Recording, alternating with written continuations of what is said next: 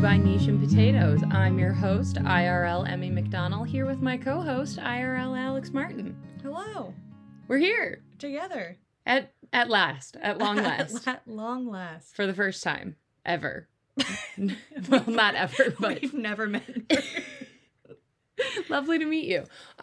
No, this is the first time we've ever recorded this podcast in person. Usually we're doing it in our creepy little headsets, a couple hours away from each other, a couple hundred. Telemarketer when I wear that headset. Yeah, I thought I would feel like a pop star, and I don't. I feel the opposite. Yeah, I feel like I'm about to harass people for money. So Alex is in town for the week, so we are recording the pod live and in person. Well, not live for you guys, and also not in person for you guys, but live and in person for us. So, yay us. We are here this week to discuss John Darnell's Devil House. And if you're listening to this and you're a subscriber on the main feed and you're going, why can I listen to this? It's because as part of our spooky season extravaganza, we wanted to make a book club available to all the folks on the main feed so you could kind of get a taste of what you're missing. Would you say that that's accurate? Yeah. See how great the content is over here? Yeah, you listen to our soothing voices. Right. Blown away by our intellect. Just kidding.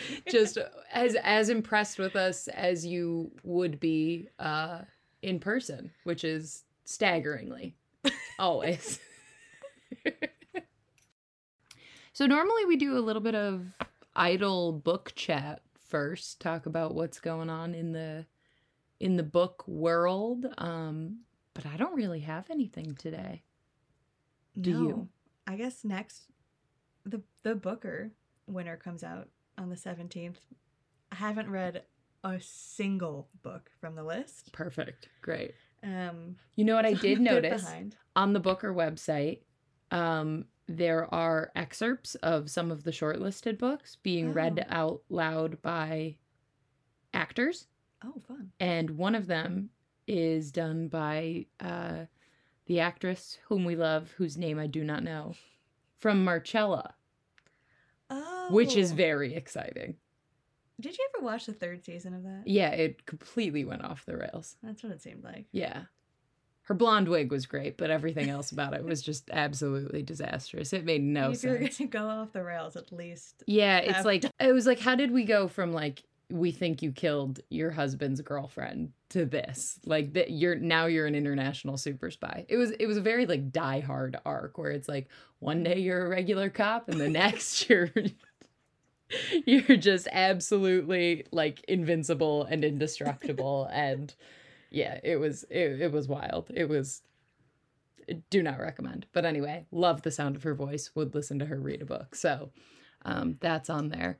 A French author, Annie Ernaux, I believe is how you pronounce it, won the Nobel Prize for Literature. Oh, I saw that. Yeah. Haven't read the book. Not the book. Haven't read any of her books. Probably could give it a go, but really don't have much more to say than that. That's it. That's all I got. Are you impressed yet?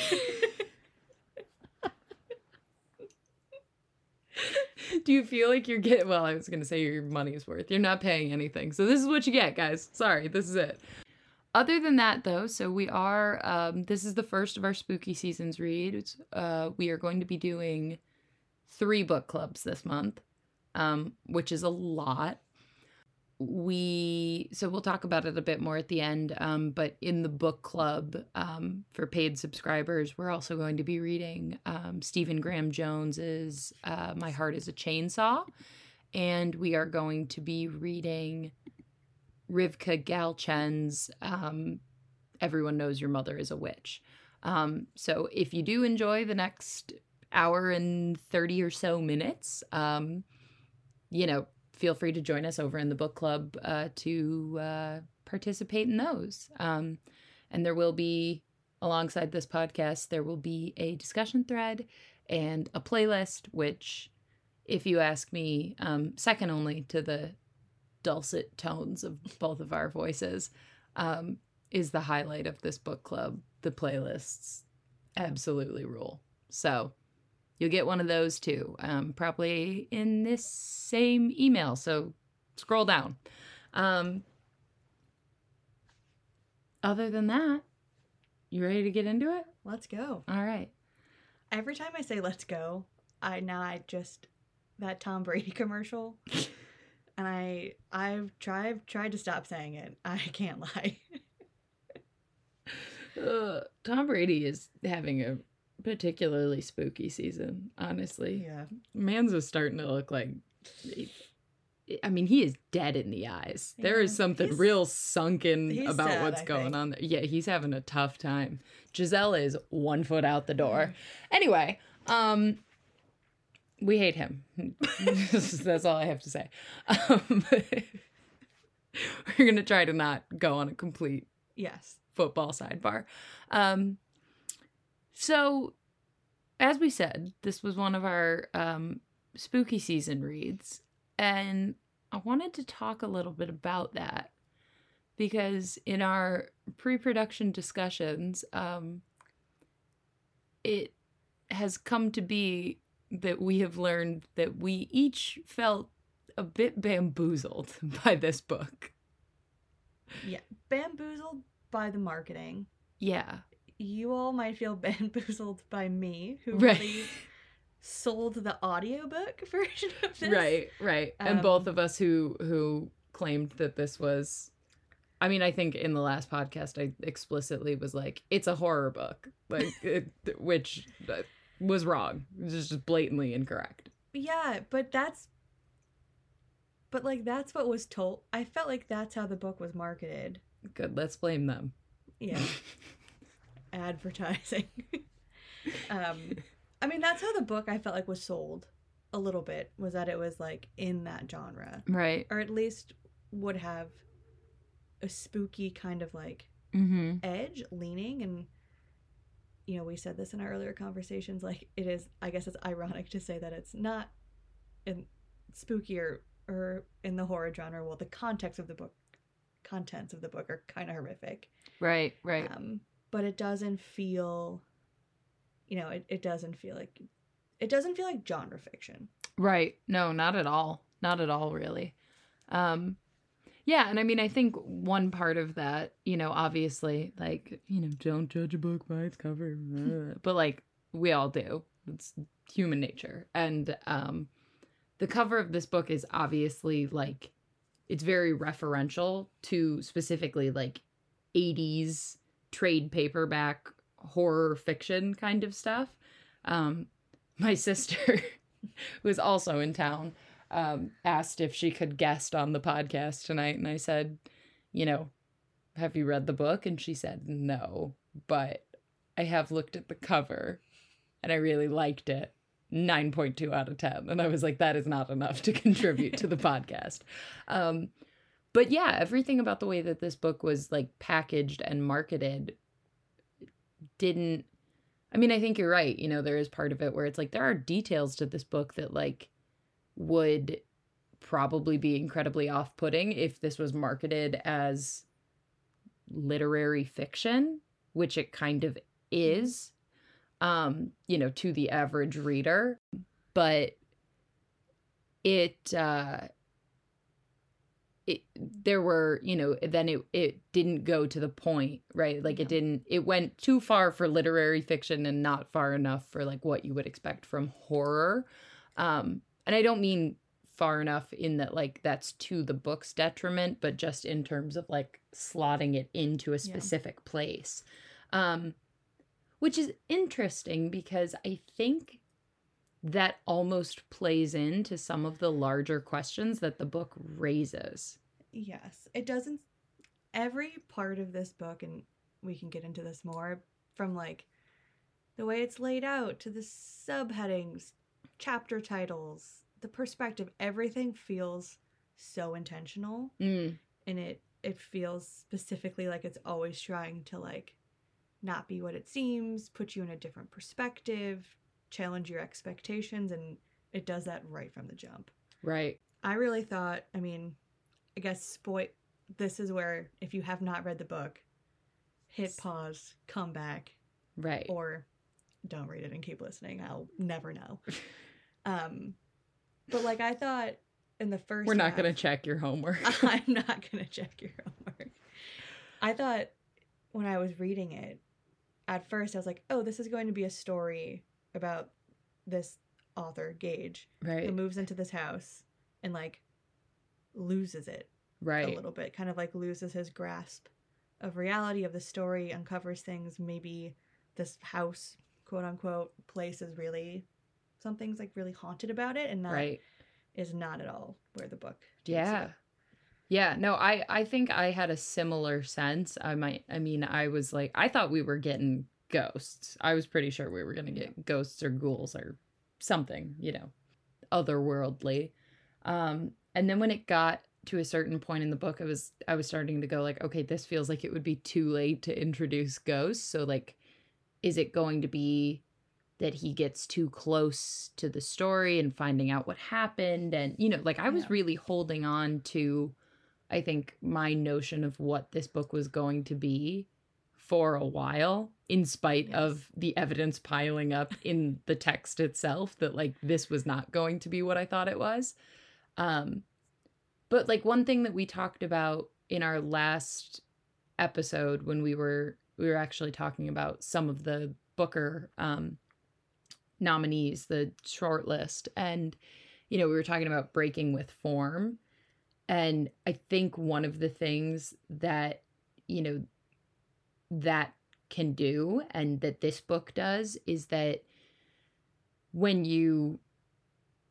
this book is written the way that it is, right, where like all of a sudden, like, I mean, you think you're going to get this book from Gage's perspective, and then it's not just that it switches perspectives, but it's that like all of a sudden you're inside another book. Mm-hmm. And then all of a sudden we get like the Song of Gorbonian or whatever it's called, like, and you know, that's like a complete shift in like, you know, the language, the time period, the subject matter. Like, you know, you're like, did he write this one? Like, what's going on? Yeah. Like, and all of that has the effect of making you feel off kilter, right? Because it's like, it kind of, and it does, I mean, it all kind of comes together in the end where you understand why you got all of those pieces. But for like 470 of the 478 pages, you're like, what is going on? Like, why are you showing me this? Like, and then it does kind of, I mean, at least that was my experience with it, is like, it clinched it at the end and you go, oh, okay. I see. Which is always a really satisfying experience as a reader. But the whole rest of the time, like I felt like I couldn't get my feet under me with this book. Like I was like, am I missing things? Like, do I? Yeah, and I, you know, listened to it, as I've said, and then it changes from when you're with Chandler, right, in that chapter, then it switches to the White Witch. Mm-hmm. I like had to rewind and like do that twice, and I actually ended up getting the book on my Kindle from the library because I was like, I think that I maybe missed a whole chunk of text. Right. Yeah, I think this is the first time either one of us have audiobooked for a book club read. And I did the same thing. I like the Song of Gorbonian chapter specifically. I was driving somewhere. I listened to it and I was like, okay, I know what's going on. And then I got there and I was like, I don't think I retained a single word of that. So I had to go back in the ebook and reread all of it to be like, so what's going on here? Because they're just like throwing Welsh names at you and you're like, what's going, like, it's you're like, did my like audiobook glitch? Yeah, like literally I was like, am I like reading another book? Like, how does this happen? Like, I'm like ready to call the library and be like, guys, something's wrong. Like there's been a you know, a bug. But no, it was just that this book is absolutely all over the place. And again, like, not necessarily in a negative way, but just in a way that was very surprising to me. His voice is so pleasant. It is. It's lovely. Yes.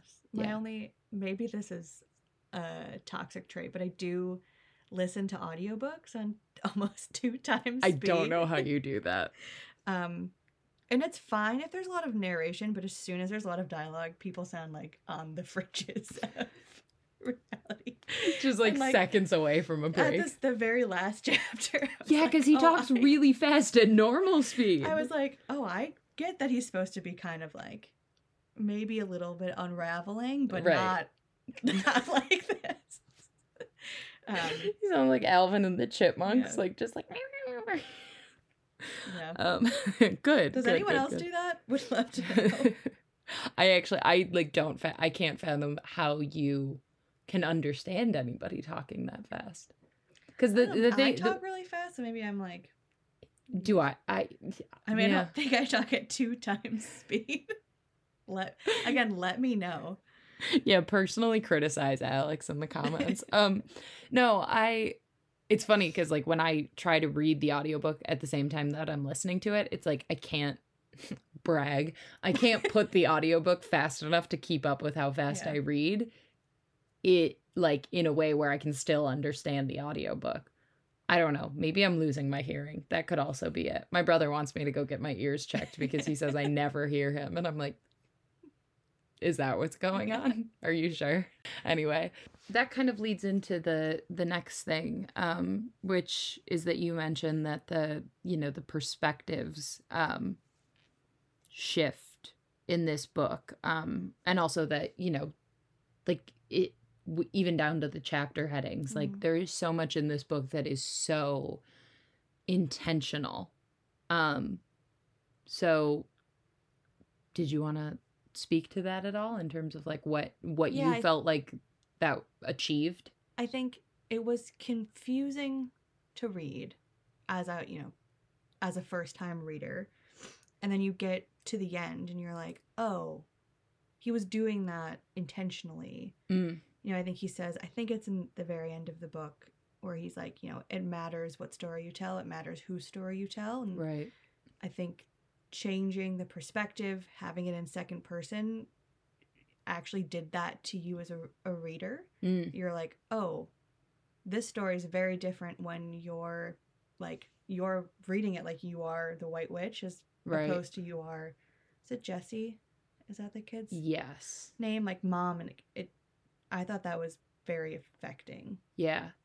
And it was, and one thing, and I think you had mentioned this when we had talked about it beforehand, but like, it is interesting that the two places in the story that he chooses to use second person, right, and put you, the reader, in like inside someone else's perspective are part of the same story, and two characters whose experience was diametrically opposed, right? And like both in terms of the crime itself and the way that we can kind of assume from what we know about the White Witch that Chandler wrote about them, right? Like, he makes the choice in writing the White Witch to kind of stake out a defense of this woman, the White Witch, of like the ways that she was sort of victimized here and why she should have, maybe not should have, but like why it is defensible in some way that she did what she did, right? Which is kind of like a cutting edge take, right? Like that's what true crime writers in a lot of ways, not all true crime writers, but that's a really exciting thing, like as any kind of writer, to find it like a story where you can go and flip it on its head, right? And it's something different than what people might have expected. That's something that gets eyes on things, is to, read a book and go, oh, this is a new perspective on something that I already thought I knew everything about. And so he chose to do that with the White Witch. And then, the letter from the mother kind of reels it back in saying that, and she doesn't even really say that, like, oh, what my son did was, defensible or anything like that. But I think, her quarrel is more with the fact that in staking out the position that he did, he drew a caricature of her son, right? And made her son a certain type of person that she didn't feel like was representative of who he was, and then did indicate in some way that, like, he deserved it, right? That like Yeah. he had it coming to him, which is rough to say the least. Right. And I think, as Gage is reading the letter, he's kind of like, oh, yeah, she's right. Like, his mom, in this example, was just a chess piece in my story to move around, right, to, fit the narrative that I was trying to tell, and how damaging that can be. But I think what he wrestles with, and I think maybe true crime authors might wrestle with, is no matter what story you choose to tell, you are probably doing that to someone to some extent. right. Which I think like brings us, or like kind of makes me think of the question, like, is true crime inherently exploitative? Right. Just to some extent. Right. Yeah. And because it's, by nature of the fact, right, that when we're talking about true crime, we're talking about like a perpetrator and a victim, right? If you break it down, there are only two ways to tell that story, right? It's that the perpetrator did something unjustifiable and the victim did not deserve it. Or you flip that on its head and it's that somehow there is a justification for why the perpetrator did what they did. And therefore, inherent in that is like that the victim deserved it in some sense. And so in either one of those positions, there are going to be, you're always, there's always somebody that's kind of getting the short end of the stick, right? I mean, it is about, the people who are literally involved in the case, but it's also about, their family members, their friends, their communities. And then, it also speaks to sort of the broader conversation in general, because the way that we, talk about crimes, talk about all these things, like they do have, impacts for the way that crimes are handled by law enforcement and all this kind of stuff. And, I mean, one of the things that I think is really interesting is that, like, I think Darnell sort of poses that question, right? Mm-hmm. Of, is true crime inherently exploitative? And then doesn't necessarily answer it, right? Like this, it leaves it open. And, in the final scene, Gage is wrestling with it. He's kind of up against it in terms of, what he is going to do, what he has done, how he feels. I mean, that's part of the question too, right?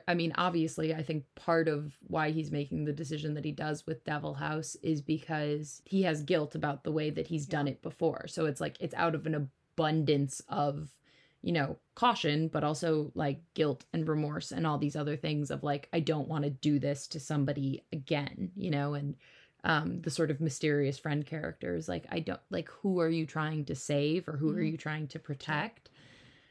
And I think maybe that's part of the answer, is like, he's trying to protect the people that he's already hurt. Like, he's trying to protect the people that it's too late to protect, right? I do think it's an interesting question, because I would say that, I do think that there are merits in some ways to talking about true crime. And obviously, I'm not generally of the belief that like everything that we consume has to be for our personal betterment. Now, obviously, there's a line between things can be neutral and things are exploitative. Like, you don't want to be going like, okay, like I'm consuming things that are just like bad for everybody involved. Like, but I do think that there are merits to true crime, and and it is such a like, it's such a case by case thing, because it does truly, like, you can't say that every victim of every crime feels a certain way about whether or not the story's been covered, like, and because some people want their story covered, they want their story heard. That's where they find a lot of healing and all of these different things. And then there are some people that are like, one example is the thing about Pam, that Renee Zellweger series that came out. So before that was, and I do want to kind of talk about like narrative crime a little bit, because I think that's a related leg of this conversation. But before that was a narrative series, it was a Dateline podcast. And Dateline did a series about it. And like, you know, obviously having Dateline cover something is very much so a different thing than having Renee Zellweger play a murderer on TV. And like the woman who's the daughter of the woman that Pam Hupp killed, you know, came out and was like, I'm tired of having to relive this, you know, like having an Oscar nominee play my mother's murderer does not feel good to me. So I think it's, you know, and it's a personal thing in terms of the feeling of the people themselves, but it's also, it does depend on how much care you take when you're creating something like that, you know, and how much that's of a concern to you as not you personally, but like whose story you're centering, right? Like whose perspective is the story, you know, where are you sitting within the story, I think has a big impact on that. Right. I think, you know, there's obviously the new Dahmer show has come out from Ryan Murphy, and there's a lot of this conversation happening around that show. And I think the same thing, right? People who were victims of those crimes are tired of reliving what was a truly horrific experience. Right. And I think that show is another example of this. What we're talking about here. Right. Where it's like nobody feels like, oh, you know what we really wanted was Jeffrey Dahmer's perspective on this. Yes. You haven't watched that, have you? No, I have no real like desire to. Yeah. And we talked about this before too. I don't really love narrative versions of true crime. I didn't like Candy. I'm trying to think of other ones that I skipped The Staircase, which was the Colin Firth, Toni Collette one, because I've seen the documentary, and honestly, that whole case just makes me kind of be like everybody involved makes me nauseous. I agree. I mean, it's weird because I do enjoy like crime books and mystery books, but it feels like a lot of times in television, I think there's a lot more space dedicated to narrative reimaginings of true crime, right? Which is a very different thing than like a police procedural, you know? And even when police procedurals like draw on, you know, details of true crime, it's like, it's a very different thing than, okay, this is a reenactment. Not a reenactment, but essentially, right? Like of something that we've already seen in documentary form, heard, you know, and part of it for me is like, when I already know about something, I'm not interested in the narrative version, because it's like, okay, so what now? Like, I know the facts of this case, and now somebody's given you a license to narrativize it, which means, I mean, in places you can lie, right? Yeah. Like that's what fiction is. Fiction is just it's an elaborate web of lies, which is great. But I don't think that's like, it never feels super productive to me, where it's like, where I have to sit there and like fact check it, you know, but it's also, I mean, it just kind of gives me the ick. Like, I don't like watching it, you know? I just don't. I find it unpleasant. I don't need that perspective. Like, I don't need the perspective of Dahmer. I don't need the perspective of these criminals. Right. In a fictionalized narrative version of like what was truly horrific. Right. It feels exploitative. It feels bad. And I think when you are watching a show that's totally fiction and you're in that perspective, that's different. It feels different. And I think a show that did a decent show I liked, Mindhunter. Oh yeah. Which I guess is a narrative. Yeah. Kind of fits in that bill, but again, it's like, it's the perspective that you're with the two detectives, and it feels different. Yeah. There's never really a push to, I mean, there is a lot of trying to understand the psyche of Mindhunter, for those of you Yes. that aren't us. It's about the creation of the BAU, the Behavioral Analysis Unit at the FBI, which was done by John Douglas. Am I right? They give him a fake name in the Yeah. show, but it's basically the unit that first said, like, we're going to study serial killers to try and understand, you know, the methodology here because there are patterns. And it's, I mean, they invented the term serial killers. Like, it literally did not exist prior to this in the 1970s. So they do have people playing, you know, the real life serial killers who were a part of the creation of the BAU. The performance of, what's his name? Cameron. Oh, God. He plays Ed Britton? Kemper. Cameron Britton. Absolutely, I mean, unbelievable. Like, you watch a side-by-side of this guy and Ed Kemper, it is unsettling. And the dude that plays Charlie Manson. Very creepy. But it's, so you get a lot of the, you know, I wouldn't say the perspective. I mean, you get scenes with these killers, but it's never in a way that makes them feel, they're never really intended to, like, give them sympathy or Yes. give them, you know, You're trying to understand. They're trying to understand their Right. mind, Right. and their behavior and their motives, but it never, has any desire to sympathize right, with them, to center their story. right. Yeah, which is a very different thing. It was Yes. never canceled and has not been renewed. I know. And he's just like, I'm busy, I which know. is fine. But, like, doing what, David? But what else are you doing I know. besides giving me season 3 of Mindhunter? I know. If you haven't watched the show, Oh, it's so good. it's excellent. Oh, like, the performances from everyone are just Yeah. absolutely captivating. It's phenomenal. Oh my god, that son. Oh, ooh. Ooh. Give me the Watch it. freaking I don't willies. want to spoil anything. Oh my god, maybe I'll rewatch it. I think I've watched it all the way through twice. It's so good. Man, it's so good. Yeah, Also, I've seen all sidebar recommendation, also from The Finch. You can always watch Seven. It's spooky season, ladies and gents. that. It is. Do it. I've rewatched the first season of American Horror Story, I think, for the last, 5 years during this time of year. What's the first? Oh, the house, Murder House. Murder House. You know what I just found out recently?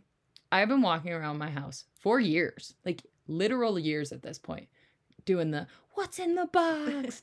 What's in the box? No one else in my family has seen that movie. Not a single Not one even of your them. dad? I made my sister watch it and she was like, so that's what that was. And I was like, did you seriously didn't even know, like, what that was for? And she was like, I go, I do that all the time. And she goes, yeah, I heard you. I just kind of, like, ignored I just it. don't listen to Like, you. I'm like, every time we get a piece of mail, I'm like, what's in the box? Like, nobody cares. You're like, it's not funny anymore. Oh my God. Like, it was just one of those moments where I'm like, I am an island.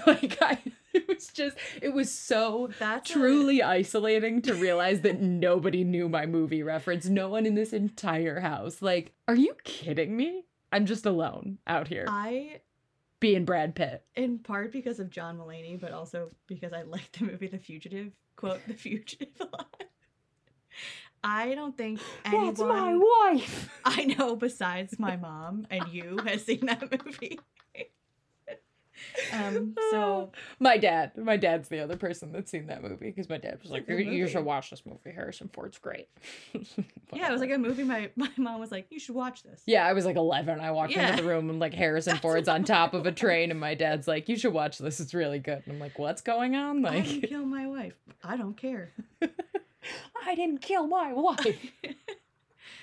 Would you like us to do a Ooh. word for word reenactment? And now begins a 45-minute rendition of Alex and I doing Harrison Ford impressions. You know what I found out recently is that I'm gonna keep this in because it's worth knowing. Harrison Ford got yelled at on the set of Star Wars because he used to he used to walk around with his fucking blaster and like pretend to shoot and just go pew pew, like he made the noises and they were like, you have to stop doing that, we keep having to cut it out of scenes. Which is just like a real case for personal growth in your art form, I think. You start making your own pew pew and then eventually, you know, you're the fugitive. So that's great. Good for you. Where just- were we? I thought that was so funny. We were talking about exploitation in true Yeah. crime. So, like, one thing that I kind of wanted to talk about is that, you know, because there's this, now I think there's a broader conversation in, like, you know, what is the difference between, you know, a documentary talking about a crime or a serial killer or whatever, and, you know, then sort of the narrative version of that, right? Because I think, like, Yeah. in the conversation that gets considered to be true crime, right? Like narrativizations of real crimes, and it, to an extent, it is, right? And then there's, you know, but that sort of exists in a middle ground between, like, you know, there's documentaries, there's narrative versions of true crime where it's like, you know, this is extremely wicked, shockingly evil and vile, and this is Zac Efron playing Ted Bundy, right? Like, Mhm. there's that. And then there's like, oh, this was inspired by this true crime, right? And where you can like pick out certain details of the case, but the names are different, and, you know, maybe you, like, the writer didn't research, you know, the specific details of the Yeah. case, and didn't, you know, like, look into the families of the, you know, because they basically took the concept of the case and used it as inspiration, which is a different thing. And, you know, I think there's a conversation to be had about kind of like what artistic license looks like in that space. I don't know. I think it's like, how mindful are you of people's privacy? I think that's like a question I like think about or ask myself, like people's right to privacy, who gets to tell what story and how and when. Right.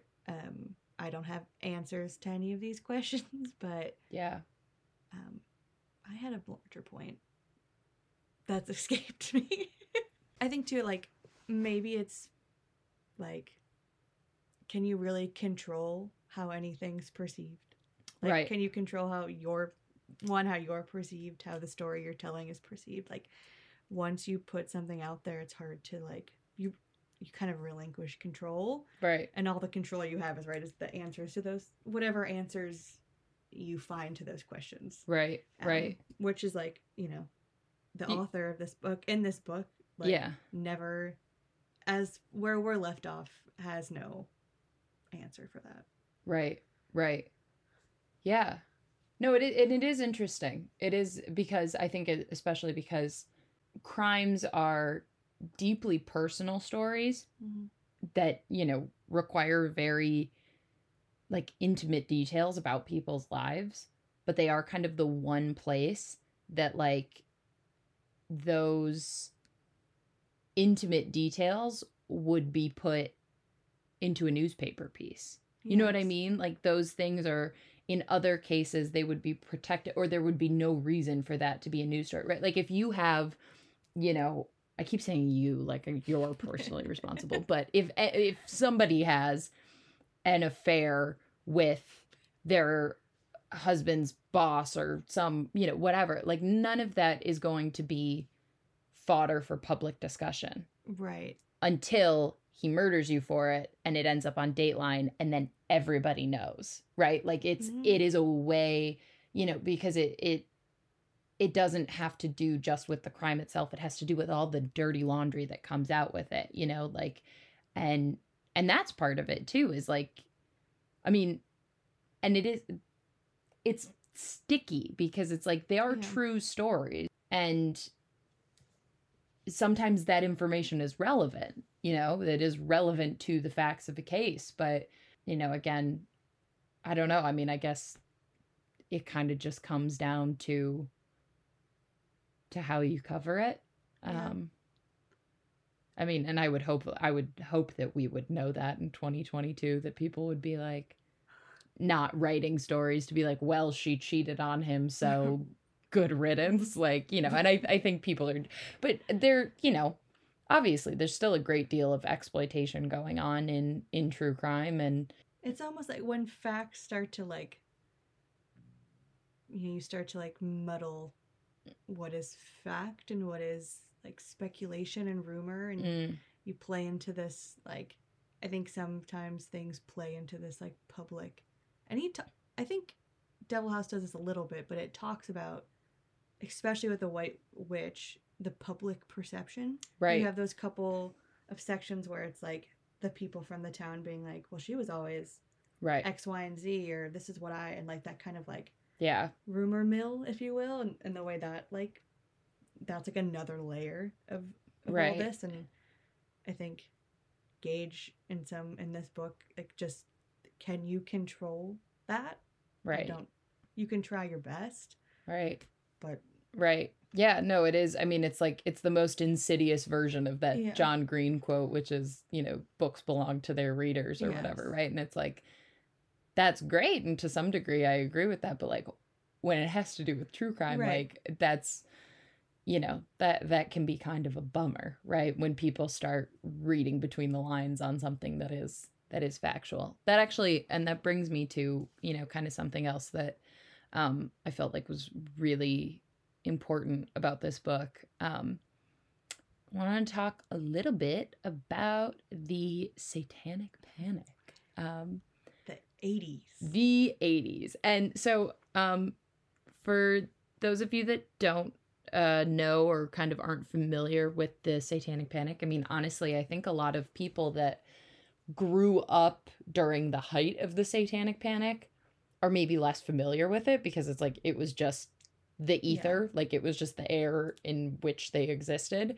But the Satanic Panic is, you know, it's considered a moral panic. And when you look into it, I mean, you know, usually when people talk about it, it's specifically kind of in reference to the 80s when it like hit its fever pitch. But there are a lot of arguments that kind of say that the Satanic Panic like persisted throughout the 1990s up until today.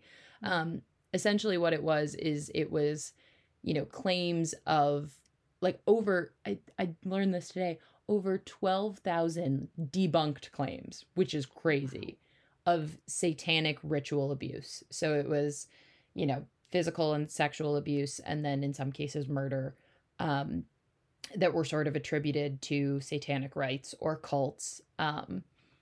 And it was propagated by, you know, local police departments. It was propagated by, you know, communities, and this kind of like, again, this moral panic that they had. And, you know, a lot of it rested on the testimony of children who, you know, basically were coerced by adults to tell a certain story, and then it ended up not being true, and, you know, all sorts of like crazy stuff. But it even, in terms of considering it to like still be active today, you know, if you take it and sort of extrapolate some of that stuff out, like the idea that a satanic cabal is running the entire world and we are at its mercy is like at the heart of QAnon, right? Like this is this sort of like pure evangelical, you know, belief, and the heralding of Satanism as like the be all end all of the moral world, and as a real and literal threat, continues to this day.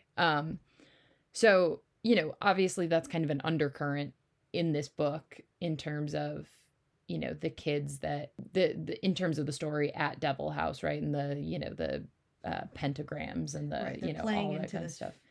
Fear. Right. And a certain way with the White Witch too, right? Like she is sort of cast as this, you know, I mean, because it also has to do with like anything that has to do with occultism, you know, it's like witches are a very scary thing to people, and particularly then like witchcraft, all, you know, this is when like, I mean, not when it got tied, but this was starting in the 80s, it was like this revamping of the idea that like witches and child sacrifice are like right there together, that the Venn diagram is a circle, that like everybody's just like waiting in cabins in the woods to like, you know, Hansel and Gretel you. So I just kind of wanted to talk about that and the sort of places that it pops up in this book. Yeah, you know, the teens in the book who, again, spoiler, if you're still listening and you have not read the book, go watch Mindhunter instead. Like, go do that. Come back to this. Do something productive, like watching TV. Like watching TV. The teens in this book that are, you know, you learn are, you know, not real. Fake teens. They're very aware of it. I'm gonna isolate the clip of you saying fake teens and put it in everything. they're Fake teens. They're very aware of this panic. Alex, And, who like, made you cry? Fake teens. I'm sorry, you were making a salient point, but I had an opportunity for a joke, so.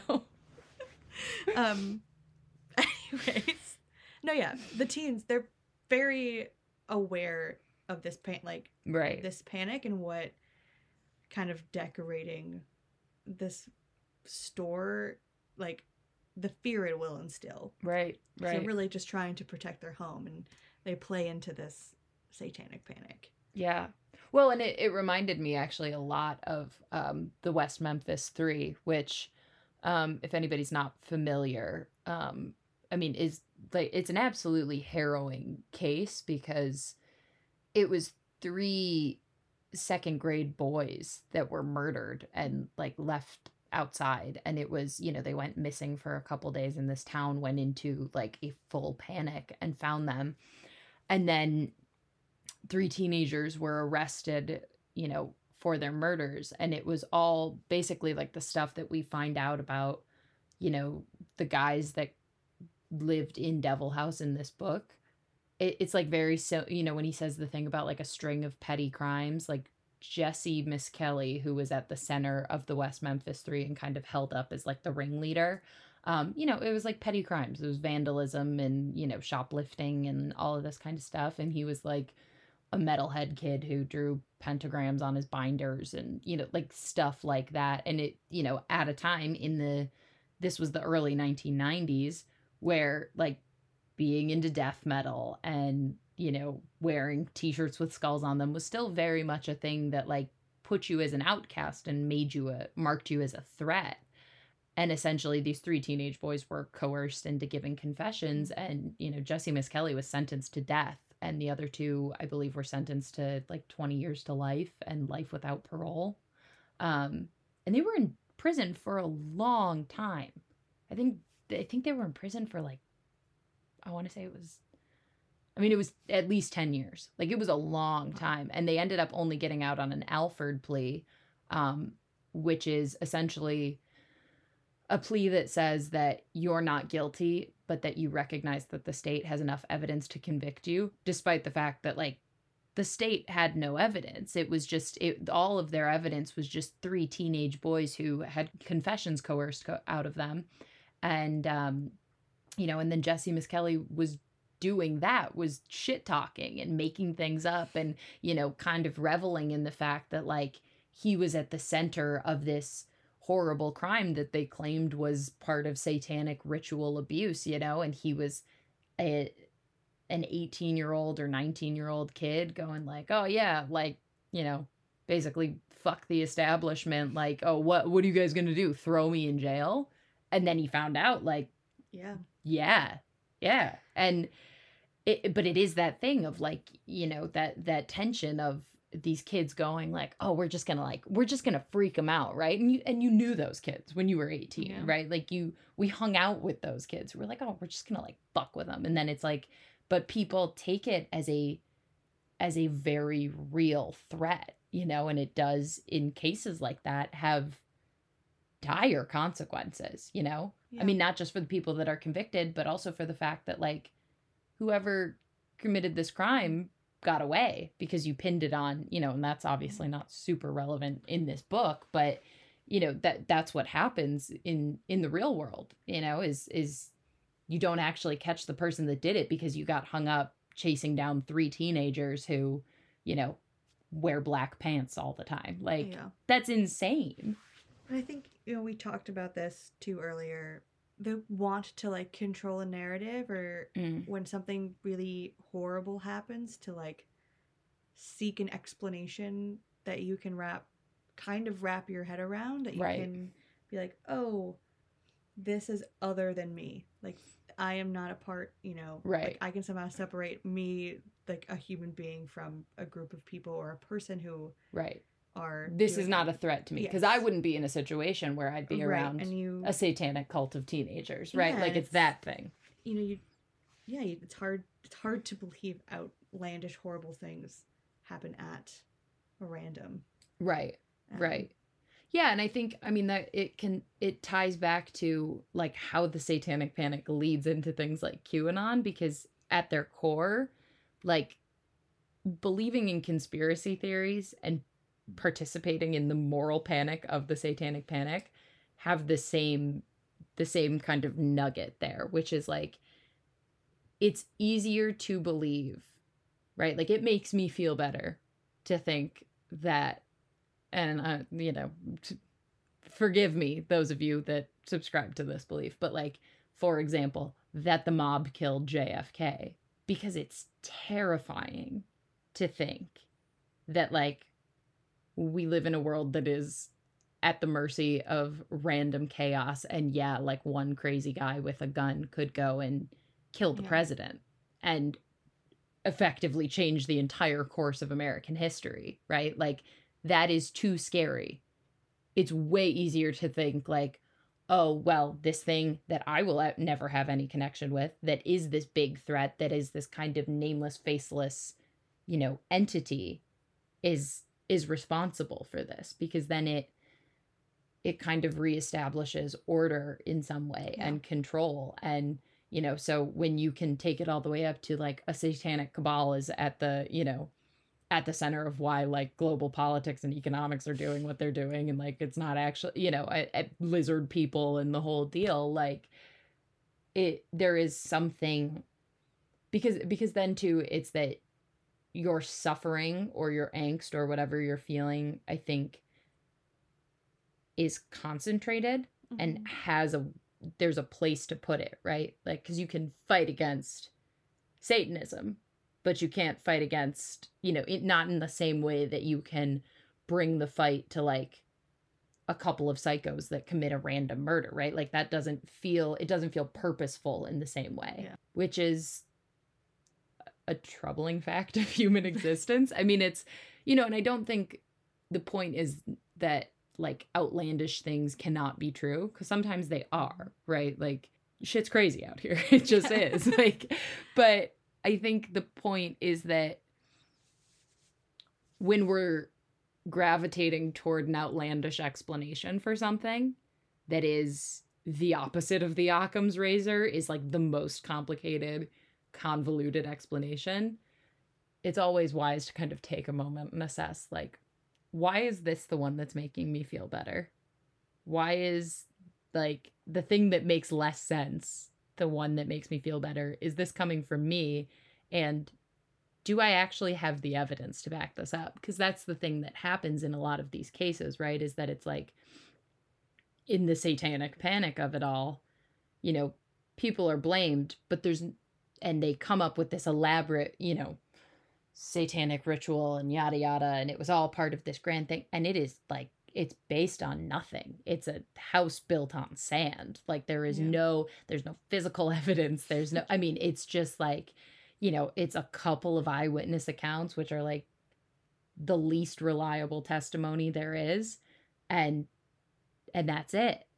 And like when you don't have that and you're just grasping at straws, I think it's always a good idea to kind of take a step back and go, but why is this the one that feels good? Yeah, and it reminds me of what Derek, who was one of the fake teens, in, there it is again, what is like, supposed to be like an interview with them many years after the fact, kind of said something along the lines of like, we search for the stories that alleviate the burden, or alleviate some burden. You learn to find the stories you need. Yes. Is what, yeah. It's all in that same section, and I think we're kind of getting at that, and I think it was intentional again for Darnell to set this during the Satanic Panic, because it also is like, kind of everything. It lends itself well to everything we've been saying, like perspective, who's inside the story, like what are your preconceived notions of X, Y, and Z. It just, I think it helped the plot and helped the story and these questions that Darnell's posing to us. Yeah, because that line is actually like, it's in reference to the fact that the two guys that are living in Devil House at the time like bond over monster movies, right? And like you learn to find the stories you need. Like, oh, people gravitate towards, you know, books and movies and comics and, you know, whatever that like makes them feel seen or less alone or whatever. And that's a nice, good thing. But then there's kind of the other side of that coin, which is that, you know, you learn to find the stories you need, which is that the woman that killed these two boys, like, did it because she's an evil witch and she wanted to sacrifice them instead of the sort of muddier, yuckier truth of it all, you know? The other thing, the one thing that I also wanted to just kind of mention, like, he does, Darnell name drops the McMartin preschool. That is a real thing. That is also, like, again, if you're unfamiliar with the Satanic Panic and kind of what went down, particularly during its height during the 1980s, because again, 12,000 cases that had to be like debunked and dismissed. That's crazy. But the McMartin preschool case is essentially that, you know, I mean, it started with one kid coming home and saying something crazy to their parents, which is like just the territory of 3-year-olds. Like the stuff that, I mean, last week my nanny kid told me that she wants her dad to be a car seat for Halloween. Like the stuff that comes out of her mouth is just like, it's bonkers. It's always bonkers. That's what it's like to be 3. You just like say whatever floats into your mind. So oh my God, I laughed so hard I cried, and she had no idea why I was laughing. And then she's just sitting in the back of my car going, car seat. And I was like, that was not the funny part. But yeah, wild. So 3-year-old came home, said something, a parent wigged out, told other parents, and parents like one by one sort of started putting things in their kids' heads to tell these stories about what was going on at their preschool. And it was, you know, I mean, the kids are telling stories about like we were flushed down the toilet into a secret room downstairs where they, you know, did the ritual and whatever, and that horses were flushed out. Like the pure physics of the situation doesn't make any sense. And, you know, they're getting child psychologists in who are like unlicensed and convincing these kids to say whatever because they've decided that that's the story they want to hear. And it ended up all not being true, like all of it. And I can't remember if the proprietors of the McMartin preschool actually went to prison or if they were acquitted, but either way, they had a harrowing ordeal. And it was, I mean, it was based on nothing.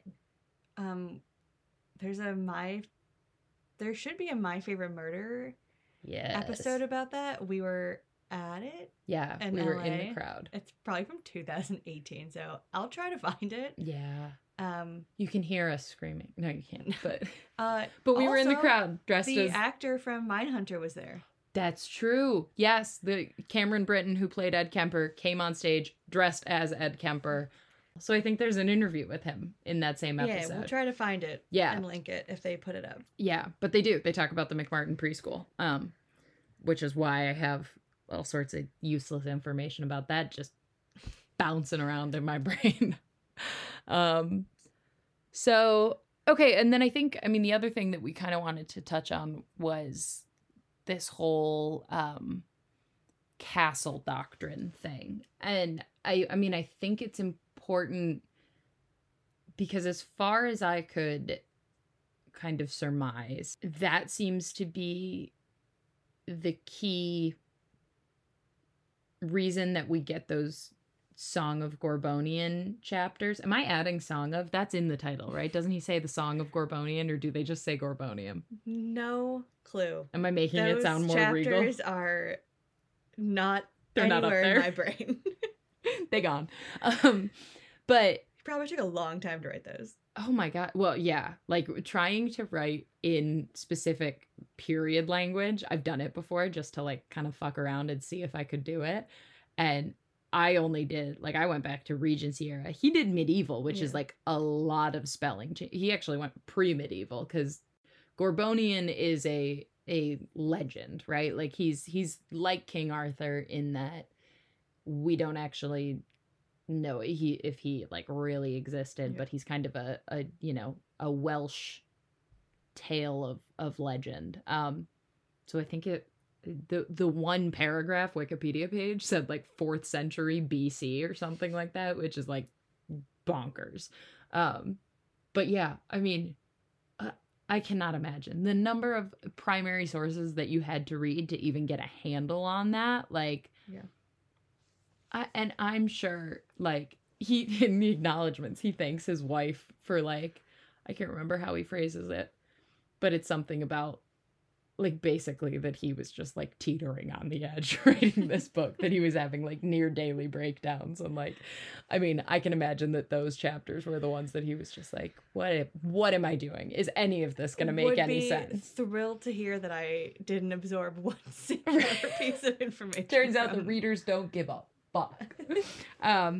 But no, so I mean, as far as I can kind of discern, the tale of Gorbonian is that he, like, provided protection to kind of country farmers from their feudal masters, and then, like, also paid his soldiers really well to stop them from enacting violence on the peasantry. So Gorbonian was kind of a, you know, a protector of the layman and like that kind of thing. And I mean, I think that maybe, other than, I mean, because you can't just decide to like write about Gorbonian specifically because you use the term castle doctrine. I think it's a little bit more layered than that, but I think it's also like, you know, part of what happens is that he just juxtaposes, right, like the fact that Gorbonian is hunting out to kill people to avenge the death of his father. And there's nothing about that that strikes you as a reader as being like out of school or indefensible in any way. Yeah. And then when it comes down to being asked to believe that people had a right to defend their home, that, you know, I mean, he says like the castle stopped here. That then the fact that like you could question that is meant to kind of poke at you a little bit, right? Like this, I mean, I think this book, a lot of the ways that it succeeds are in the ways that it makes you feel uncomfortable by assessing your own reaction. You know, like we said before, in this being a different book than you expect, right? Like there is something about the fact that like, oh, I was expecting this to be like a bloody show. Yeah. And then it's not, that you're like, am I a bad person for feeling that way? Like, you know, it does, I think it kind of has that push and pull to it. Yeah. I mean, it was one of those things where I like knew that section was there for, it served a purpose. Mm-hmm. And was there to like make you think and to like extend, I guess, this like idea, but I really could have done without it. Yeah. I think I was trying really hard to figure out what the purpose of it was, because I didn't want to be like, this doesn't make any sense. Why is this here? Yeah. I mean, and there are like, he does tie in those motifs other places in the book, right? Like there's the whole thing with like the shield and the whole, you know, that kind of thing. And obviously he chooses to use the term castle doctrine, which he says is self-defense, but actually I did a little bit of looking into this. I don't know, because I'm still disappointed in myself for never becoming a lawyer, but it like, so there is a delineation between castle doctrine and self-defense, and castle doctrine is, you know, it's not like written law in the same way that self-defense would be. It's kind of like what laws are based on. But the idea is like in self-defense, part of what your burden of proof is that you need to prove that whoever was entering your domicile, or, you know, in the case that you kill somebody in your home, right, that you need to prove that whoever was entering your domicile had ill intent, right, that they were going to enact violence upon you, like, which is why, you know, if somebody comes into your house like unarmed and, you know, like might not be a valid case for self-defense. But castle doctrine, all that is required is trespass and fear. So all you need to be able to show is that someone trespassed onto your space and you were afraid, right? And then he makes the note that like this has been co-opted by gun nuts and whatever. But that is essentially kind of the idea behind it, which, because it's broader than self-defense, right? Like it gives more benefit of the doubt to the person that is committing the final crime, right? Like murdering or harming somebody to defend themselves and defend their property. It gives them more benefit of the doubt. And I mean, I wonder if the end, because he actually says that thing about the castle stops here. Now I want to know if kind of the end of the tale of Gorbonian is that they find the person who murdered his father and that they can't apprehend him because he's in his own home. You know what I mean? Yeah. Like, I don't know that. I am completely making that up. But in my head, that makes a lot of sense, right? And I couldn't figure it out because, again, the Wikipedia page on this man is like six sentences long. It's non-existent. If anyone's a Gorbonian expert, hit up the Wikipedia page. They could use you. Also, they're hounded for money. So if you use Wikipedia a lot, consider giving them a donation. They need it, I guess. I needed to be able to find this obscure information about this imaginary medieval man, and that's what Wikipedia does for us. Yeah, the wide expanse of knowledge.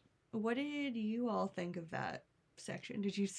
I could see a lot of people stopping reading at that section. Yeah. This was very much a book where the ending was crucial to, I think, the overall understanding and enjoyment. Yeah. 100%. And this is the reason books like this are the reason that I so often refuse to stop reading a book, because I am always hoping that somebody is going to give me an ending like this that takes the rest of the book and makes it all make sense. Yeah. Like, I do this with movies too, where it's like, but maybe at the 11th hour, I mean, because literally it is like the last 8 to 12 pages of this book that bring the entire thing together. Yeah. And before that, you're kind of like, well, what's happening? We already talked about this a little bit, us too, but I was waiting. The whole book, I was like, oh, is this mysterious friend going to be like the mysterious friend from the Devil House chapters who they tried to put the blame on once he was like, I used to live there? I always thought that you thought, yeah, he was going to be Sarai or something. Yeah, that there was I thought up to the moment where he doesn't name Alex, he doesn't give him Alex's real name. I was like, maybe he's Alex. And then I was like, that doesn't make any sense. How would he have, I was always trying to untwist the story or figure out its reveal. Mm-hmm. And always jumping to conclude, doing exactly what I think Darnell wants you to question. Right. And I was doing it the whole time. Mm-hmm. Till the end, I was like, oh, this was the point of this whole book. Mm-hmm. Which is interesting. It's an interesting experience to have as a reader, right? To kind of, again, it's that subversion of expectations that makes you feel that way, where you're like, and I mean, we got a little haughty about the marketing of this book, but I mean, I think that's intentional in a way, right? Is to make you think that you're going in and getting one thing and then to subvert your expectations. And you had said there are people on Goodreads who are like, this was not the book I thought it was going to be, and are incensed about it. Goodreads review. Oh my God. I don't like the true crime genre. Then what are you here for? What are you here for? But I think that's part of kind of how this book succeeds, is because when you are expecting it to be one thing and then it's not, it's kind of, I wouldn't say it's an accusatory tone, but it is obviously taking aim at exactly the thing that you expected it to be, or a related thing to what you expected it to be. And so it causes you to kind of, assess not just the characters, but assess your role in that consumer cycle, right? Yeah. Of, as a viewer or reader of true crime. Which is not always easy to do, to make the reader really feel like they're a part of the landscape of the question that's being asked and the discussion that's being had. I thought it was Alex. I was like, I was like, oh, well, maybe the like Devil House portion of this book is like what is we're supposed to like wrestle with or sit with or what's going to be revealed. And I was like, well, I feel like it's Alex. Then I was like, maybe it's Derek. I thought it was Alex too. Yeah. I totally thought it was Alex. At one point I thought he said it outright, and then I had to like go back and listen to it again, and he didn't quite. But I was like, I mean, that was what made sense to me. And Seth, which is interesting that the mysterious friend disagreed. Yeah. And then Seth is very much that character we were kind of describing in the satanic, when we talked about satanic panic. Yeah. It's like just really trying to test. Yeah. Egging people on to kind of, yeah. Like there for the show of it all. Like, yeah. Seth, I can't think of like who specifically he reminded me of, but like at one point Gage says like we all knew a couple Seths growing up, and I'm like, we totally did. Like those were like people that were on the periphery, where like when you like that like hyperactive kid that would come around and just be like, you know, into death metal, but like an absolute sweetheart, but and just like like a secret genius, right? And like way too much energy, like all the time, where you're just like, dude, like I loving the enthusiasm. I need you to dial it down just like 6 to 7 notches. Like, I think overall I enjoyed it.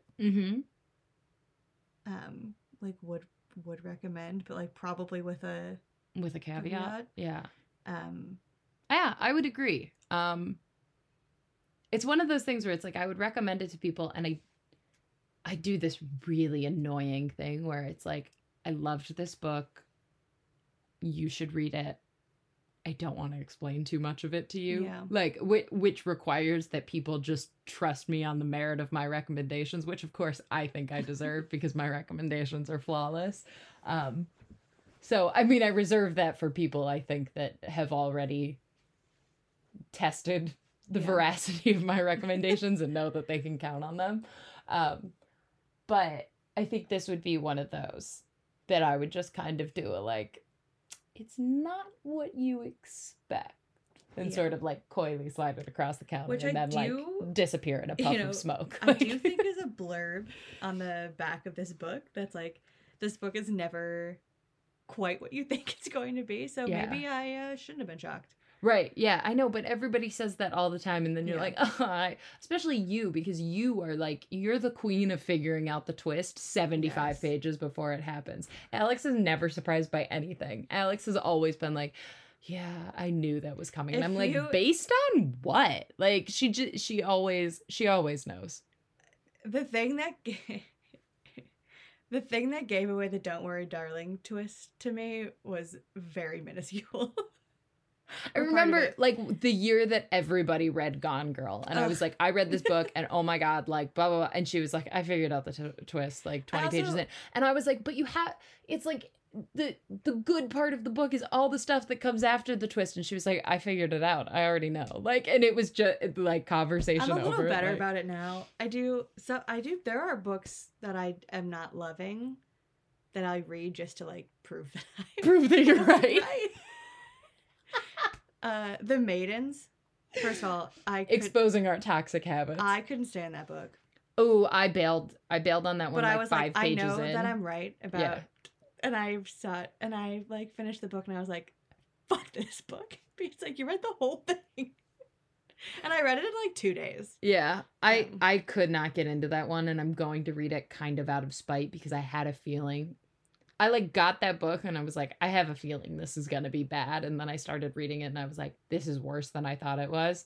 And maybe I'll have to cut this. But I think the man that wrote that book is an incredibly self-important douchebag and I can't stand him. So it was a little bit of me being like, oh, well, aren't you so special? You know, don't tell me there's a twist. Because I think that's, people are like, you know, there's a twist. I'm immediately like... You're on twist watch? Yeah. Yeah. I started reading My Heart is a Chainsaw. And I don't know if there's a twist. No one's told me. But I'm like paying very close attention. And I think that I am on to something. Yeah, I got I'm into that 50 one pages quick. in. So am I. Yeah, I got into that one quick. That's so to kind of wrap this up. Well, we'll talk about it, I guess, at the end. But we will be reading My Heart is a Chainsaw this month also. That will be horror. That will Yes. be It's a slasher. that'll be when we disregard everything that we talked about. No, because it's not true crime. It's fake crime. We'll be huge hypocrites. That's No. right. No. Me saying Jason's not real and immediately getting like sweaty and clammy. Like, oh no. There was a person in my neighborhood Yes. who would dress up as Michael Myers So fucked. and ride around his motorcycle. And Right. I used and to like just rev it like that movie, I saw that movie too young, like bits and pieces of it. Yeah. It scares me to this day. If I have a couple reoccurring nightmares, one of them is Michael Myers. I used to just like lay awake and be like, what if that guy snaps? Clearly he's on the edge. Oh my god. I think people in our neighborhood were like, you gotta. tone Didn't he that have to down. stop after like one of them, like a couple of the neighborhood Yeah, moms it were like, "You're was. frightening the children." I mean, it was good, but it was spooky. Yeah, like as an adult, it's hilarious, but Yeah. as a kid, you're just like, "What the?" Yeah, I'd be like, what if he happening? snaps? Yeah, right. Anyways. Also, like that's so funny because that's so grounded in like in Tiny Alex's head. It's not like, oh, he's Michael Myers. It's like, no, he's dressed up as Michael Myers, and clearly that means he's unstable. Has anyone checked on this man? Like, my This sister. is really a podcast Um, about my deepest fears. Yeah, we really we brought out some of our baggage this week, so you're welcome. My sister watched Halloween for the first time this week. My sister's boyfriend hates horror movies. She gets him to watch them with her, and he is just like traumatized. So they watched Halloween this week, and she was like, "It won't be scary. It's an 80s horror movie. Like it's not gonna be a big deal." They actually screamed from the family. I was like, that movie's like, it's creepy. Like it's got some good jump scare. Like it holds up. I mean, it doesn't hold up from like a feminist perspective. It's just, my No. sister was like, obviously John Carpenter is a pervert. Like there are boobs at every turn. And I was like, I'm not going to get into this with you right now. Like the whole slasher genre is just about punishing teenagers for having sex. That's the whole deal. It's all gross. It's all weird. Speaking of accountability and ethics. But yeah, she was scared. They were both like really scared. And I was like, that movie is scary. It holds up. I enjoy the like 80s slasher Yeah. movies, but that was probably like that's what like I think that movie really kicked off Yeah. the genre, but it holds up as being spooky. Yeah. There is something like undeniably creepy about Michael Myers. We'll get into this next on the more episode. More on the next episode because that's all we're going to talk about is slasher movies. And I expect this book to flip the genre kind of on its head. Yeah. We're in the first pages and they're already talking about final girls and they're talking about, this kid in the book as this teenager is like an encyclopedia of slasher movies.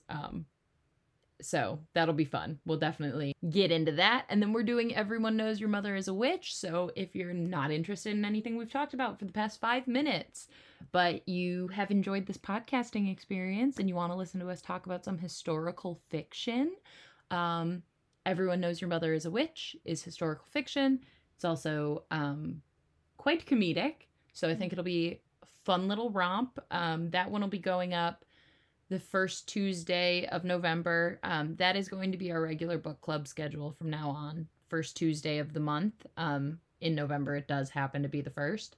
And then the My Heart is a Chainsaw episode will go out a couple days before Halloween. And that one, we're just doing it as a bonus. We wanted everybody to have it before Halloween to talk about some spooky, scary slasher stuff. So would love to have you there. And if you join the book club for the low price of $5 a month, cheaper than a latte. So true. Excellent point. I paid $9 in East Aurora for a like latte with oat milk a while ago. Like it was it was only this bit. I feel so old. I literally walked out and was like, price of a goddamn coffee. Like I am, my insides are an 85-year-old man. It's so troubling. We get our electricity bill. Like, I'm just turned into my father. You find yourself being your dad. I'm like, why are we leaving the lights on? Turn that off. Unplug that. Why was this so much? It like shocks me every month. My dad walks into a room. My dad will turn off a light in a room that I'm still in, where I'm just like, what? Like it's something, it's in his center. Lives deep within me. Like, you know how Iron Man has that like glowing core in his chest? If you saw that on my dad, it would just be like feelings about the electricity and the thermostat. That's in his soul. Meanwhile, like, I spent $40 on a Bills hat, but will not. Right, exactly. I almost spent $40 on the same Bills hat, and then I was like, I can't justify it, and then like went and spent $40 on Etsy bullshit. Like, it's just like, I'm like, I'm getting two things, now it's worth it. Like, what? Anyway, it's a good hat. It's a really good hat. So yeah, I'm excited about it. The last thing we kind of like to do to wrap up the pod, normally we talk about the other book club at the end, but whatever. There are no real time rules here. There are literally zero rules all the time. So we kind of like to talk about things that might scratch this itch if you did enjoy this book. Or in this case, maybe if you were expecting something different, we have a recommendation for that too, if you were expecting something a little bit different. So yeah, I take it away. So I'm going to recommend, it's called Reprieve.